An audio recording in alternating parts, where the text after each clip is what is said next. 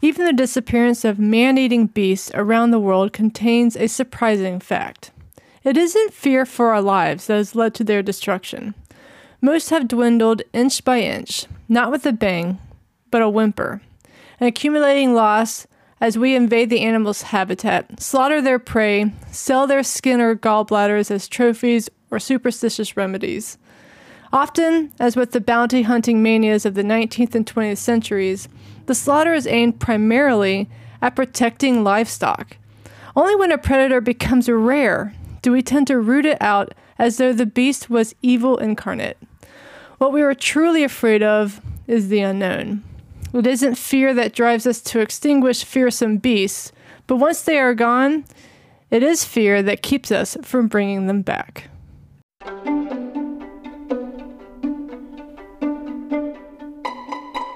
Welcome back to Zoo Notable and a very happy Earth Day weekend to everyone. This month I have focused on conservation-themed books, and today's book is nothing but conservation. It's The Once and Future World by J.B. Mackinnon. And this was a tough book to create my Zoo Notable for because there were just so many small ideas that melded into each other. It was kind of like an ecosystem where every living thing supports each other. I've had this book in my possession for several years, having picked it up from a bookstore while on vacation locally in the Pacific Northwest. It wasn't until a friend sent me another copy with a note, "You have to read this," that I finally dusted off my copy and began digging in. And one of the reviews claims, "This book is a delight. Mackinnon shows us afresh the world we thought we knew through a kaleidoscopic lens of startling facts, illuminating insight, and flat-out wonderful writing." Now I point this out because this review basically took the words right out of my mouth. So if this So Notable resonates with you, only know that this is the tip of the iceberg from a book sharing with us nature as it was, as it is, and as it could be. And I really did enjoy this book, and I think you'll love it as well. So let's jump in with discussing the big ideas of the once and future world. And we'll kick things off with big idea number one. We don't know what we don't know. Quote, "In just the past 40 years, the worldwide population of great sharks, those species that grow more than 6 feet in length, has declined by 90% or more. Reef sharks are down by as much as 97%. When Sala and his colleagues first circulated their research from Kingman Island, they were met with flat skepticism from their scientific peers. Then they sent out the paper again, this time with photos of the schools of sharks included. The doubters grew quiet. Before long, some of them were saying they wanted to visit the reef just to experience it for themselves." So have you ever had a "I told you so" moment? That moment where you shared something important and relevant and perhaps unbelievable, only to be met with doubt and maybe even eye rolls. And then you find the evidence to prove that you were right all along. Now, I know in my life I've had several moments like this, and as badly as I may have wanted to scream, "I told you so," I now know that I can't really blame the people who doubted me, especially in today's world where so much misinformation is shared on a daily basis. I also know how it feels to doubt someone else, because, as I just said, we live in a world where misinformation is prevalent, and scammers or folks with their own agenda run amok. Now, when I've doubted someone, I would hope that they would be gracious and compassionate enough to realize I just didn't know. And, what we don't know, we often don't know. I mean, yeah, it's really true. We don't know what we don't know. And it's okay to have a little healthy skepticism in life. It's also healthy to show compassion. So don't let the fact that you're right be the reason to put other people down. Our ignorance isn't a bad thing. Our skepticism isn't a bad thing either. It's important to trust people, but it's also important to verify. Live like that, and soon you will turn doubters into believers and having them wanting to explore your passion more because you let them come to their truth in their own way, on their own terms. And that makes a huge difference in conservation. It also makes a huge difference in building bridges and even in providing self-care for yourself. This big idea is on its own great, but it also melds right into big idea number 2, which is how we forget or change blindness. Quote, Ray Rogers, a Canadian environmentalist, published his double disappearance concept in 1994, a year ahead of David Pauli's shifting baseline syndrome, or Peter Kahn's and Batya Friedman's environmental amnesia. In fact, the idea that we forget the natural world of the past appears to be regularly rediscovered. Biologist Raymond Dasman said in 1989, but one adjusts to slow, deleterious changes in the environment and begins to accept them as normal. Young people growing up in smog have no basis for believing that things were better in the past or could be better in the future if certain actions were taken. The abnormal is accepted as normal and becomes the standard by which future change is measured. Oh, I've heard this one before, the bad becoming normal. I've actually experienced this before too. A couple years ago, during what is annoyingly being called wildfire season, I had a friend tell me, it's not too bad this year. I truly groaned because I had lived in the Pacific Northwest for 15 years, and it's only the last 6 or so that we've had wildfires so bad in the summer that we started preparing for it with warnings, burn bans, and alert systems. And saying it isn't that bad this year is the idea of taking an extreme scenario and normalizing it. And unfortunately, humans are an incredibly adaptable species. So our memory shuts out the before wildfires were a yearly occurrence and accepts and adapts to wildfires occurring every year. The reason this is so dangerous is because if we begin to accept wildfires as the norm, we won't try to do things to prevent them. Now, yes, I do understand that some wildfires are normal. Some of them just get a little bit more out of control. But the intensity, the frequency, and the number of destructive fires is increasing more than the historical numbers indicate is sustainable. But that is just one small example, and there are hundreds of others. The problem is we humans have what is called change blindness. It's a phenomenon where dramatic events can be overlooked due to distraction or focus on another challenge in the moment. And there have been dozens of studies that show change blindness. The most famous study tested subjects on noticing a dramatic addition while focusing on counting the number of basketball passes made by players.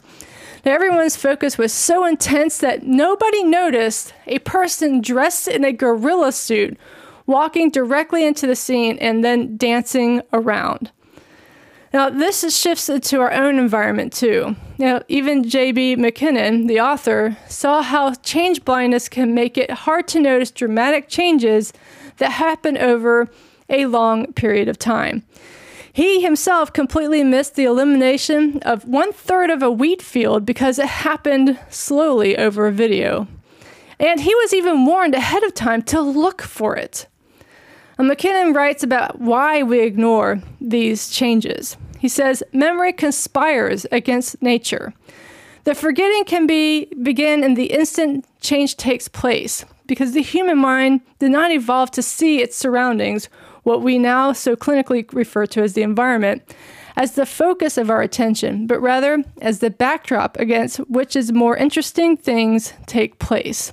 We generally don't notice small or gradual changes.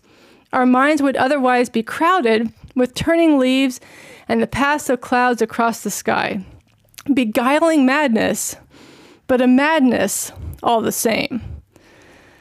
Now, I've spoken about this topic before, but from the other perspective and how it's helpful. Last month, I shared Mel Robbins' high five habit, and she discussed our reticular activating system, the RAS, which acts as a bouncer for our brain so we don't overload it with everything everywhere all at once. Now, it is important to weed out non-vital information, but it's also important to notice the world changing right before our eyes. And when things do change, it's important to ask questions to see if this is a good change or if this is something that needs addressing. Now, not all change requires action to go back to the quote-unquote good old days, but change does warrant reflection and consideration. And if you fail to notice these extreme changes in your life, don't worry, you are not alone. In fact, scientists have a name for the belief that you can't be fooled by change, and it's called change blindness.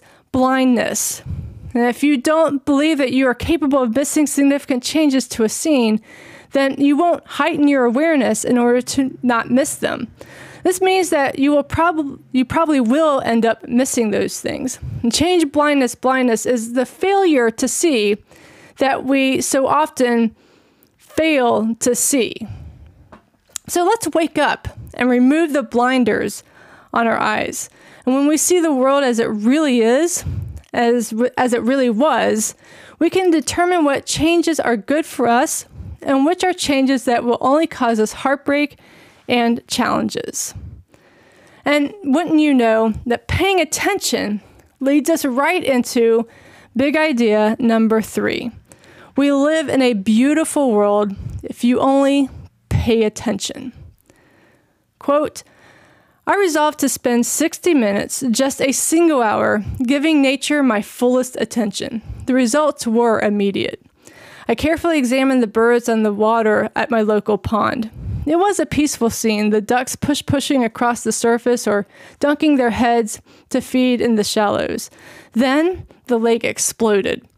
A bald eagle hunting ducks tipped its wings uncertainly, then bore down with terrible speed on 3 dabblers, who desperately left the water with their wings and piped a call that spoke to me more of dignified effort than of terror. Life, death, and the great wheel of eternity. Here it all was in the heart of the city, yet one observation stood out above all others. Dozens of people surrounded the pond, women jogging, children playing, men throwing sticks to their dogs to retrieve. Not one of them showed the slightest sign of having noticed the drama that had just played out before their eyes. Now, if I consider that I had walked around the water's edge perhaps 100 times, then 99 times out of those 100, I had been just as oblivious as everyone else. Now, there's a story that McKinnon shares of his father remembering his life and childhood on the North Atlantic shore. After hearing about the grand memories his father had with so much life around the sea, the water, and the shore, McKinnon makes a statement, ours is an age of emptiness. It's an ugly world. His father looks at him sharply and says, I don't live in an ugly world. I live in a beautiful world.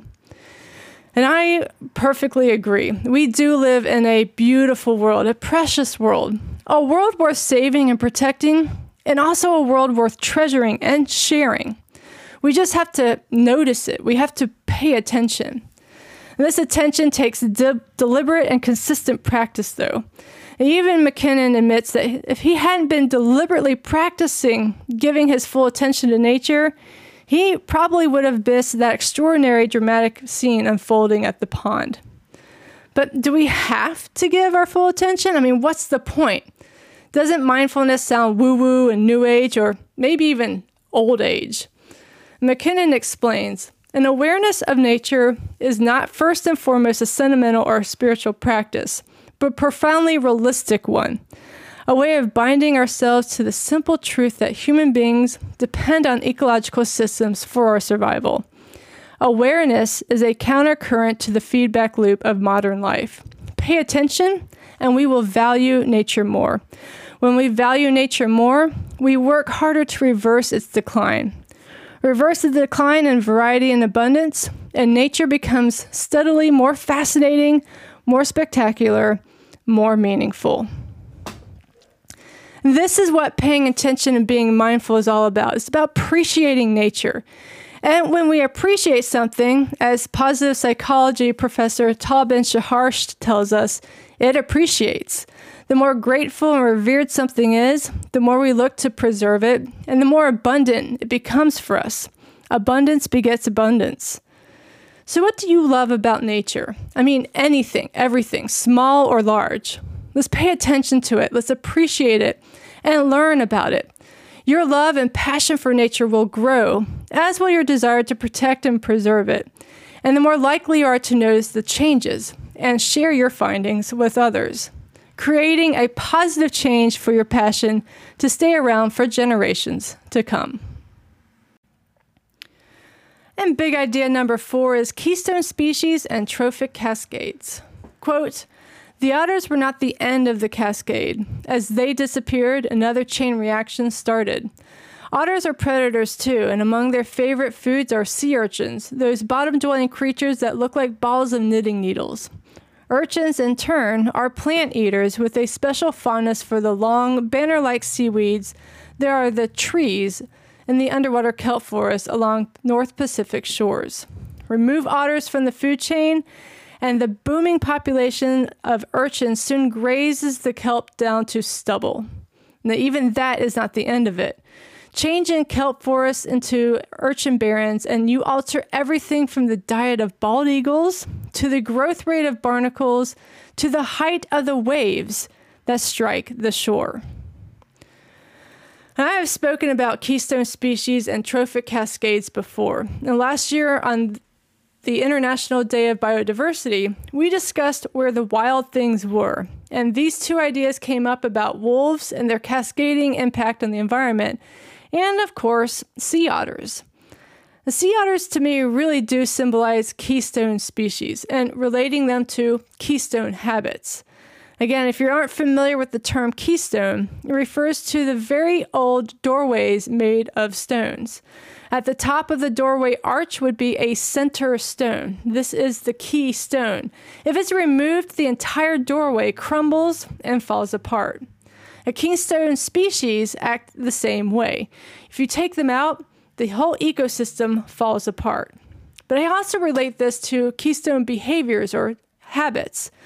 This is the one most important action that you can take where all your other habits build off of or are strongly supported by that said habit. Let's take sleep, for example. When we get enough rest, we are able to make better decisions about food and activities. We have more willpower and motivation to exercise and finish projects. We have more focus. We're in better moods. And that list goes on and on. Remove sleep and our entire wellness structure begins to crumble. And I do think that conservation works the same way. We can create that one action that others build off of. Perhaps it's, let's say, eliminating plastic bags. This can be powerful as we bring our canvas bags into the store, which could inspire us, or at least remind us to not buy products wrapped in single-use plastics. Or we can continue reducing single-use plastics in our lives, like utensils, straws, plastic bottles, and so much more. Or maybe it's conserving energy that's your keystone, looking for ways to cut down your driving, or conserving water. It starts with one thing, and all our other behaviors build upon it. Now, McKinnon and, to be honest, other environmentalists tend to focus on the negative for keystone species to help remind us that we need these species in our ecosystem. He says, remove the single species and you end up with a different environment. But I say include the species as part of the environment and watch it flourish. So what is your keystone habit that you know your life would be incredibly different if you included? And how can you change the world by changing just one thing in your own life?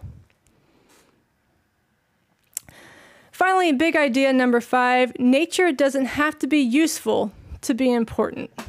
Quote, the idea that other species make important contributions to our lives and, taken as a whole, form the basis of our continued existence on this planet is one of the most important of the past 20 years. It also has the unfortunate side effect of encouraging the view that every living thing should be valued in terms of its practical, measurable usefulness to people. Extend this notion far enough, and it even becomes possible to weigh whether the absence of a particular species may be more valuable to human interests than its presence. Okay, folks, I have to be honest, that last sentence scares the bejeebus out of me. When we determine the value of an animal, a plant, or an ecosystem based on what it does for us, we are missing the entire point of living. I mean, every creature has a purpose, even the ones we hate. Mosquitoes, spiders. Well, those critters are keystone species in the right, and they do us a world of good, but that's a discussion for another time. We have sharks, leeches, snakes, centipedes. Now, many of these are primary food sources for other animals, which again creates that healthy ecosystem that we discussed in the last big idea. Mosquitoes feed bats, and bats eat mosquitoes. And if we don't have some mosquitoes, we won't have any bats. And then when we get mosquitoes or some other obnoxiously annoying flying creature, we won't have an excellent source of pest control. Sharks are another example. They're an apex predator in the ocean. They're also a keystone species, and they're also an indicator species. When there are no sharks in the area, when there are supposed to be sharks or historically had sharks, it's a strong indication that the ecosystem is on the verge of collapse. We need to act to try and bring sharks back so the coral reef can go back to equilibrium and flourish.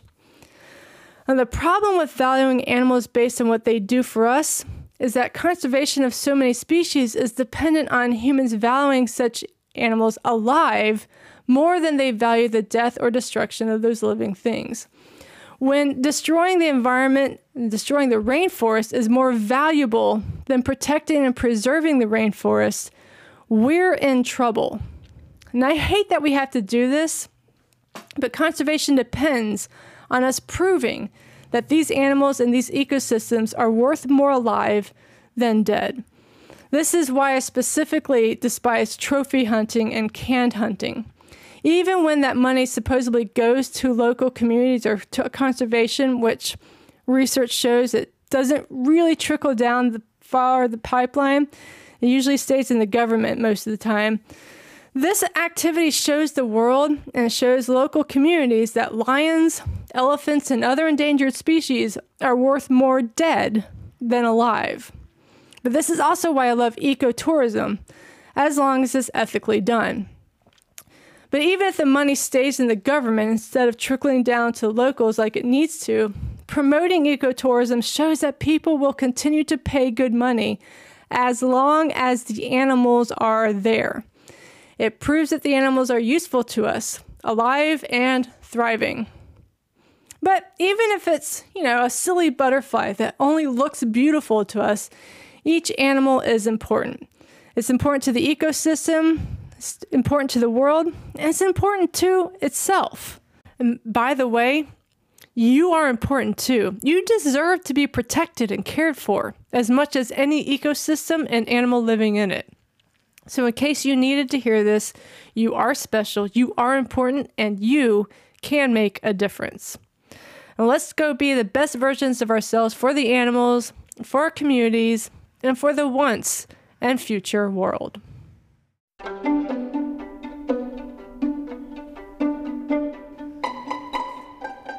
Well, that's all I've got for this Zoonotable Once and Future World by J.B. McKinnon. It's a very powerful book, a very powerful message. Which idea resonated the most with you? And how can you implement that idea starting today? And thanks for joining me. Let's close up with a few quotes from A Once and Future World.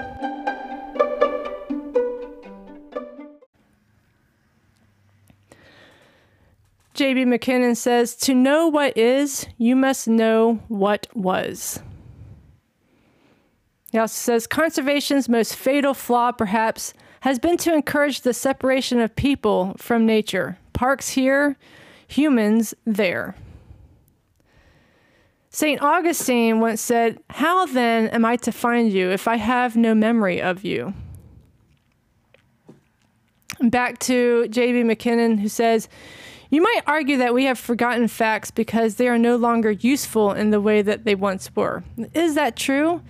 Is a meadowlark's song, which never had much to offer our daily survival, less meaningful today than it was to our ancestors?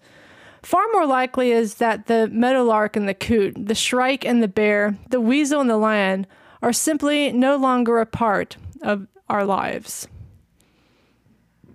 He also says, "The issue today is not whether you see heaven in a wildflower, but whether you look at the flower at all. There's a Hawaiian proverb that says, Aikawa mamua, akawa mahope, which is the future is in the past. Michael Soule, one of the founders of conservation biology, once said, when we choose the kind of nature we will live in, we are also choosing the kind of human beings we will be. We shape the world, and it shapes us in return. We are the creator and the created, the maker and the made. J.B. McKinnon says, nature may not be what it was, but it isn't simply gone. It's waiting.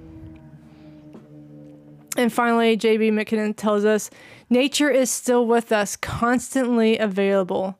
We need only to remember, reconnect, and rewild. To remember what nature can be, reconnect with it as something meaningful in our lives, and start to remake a wilder world.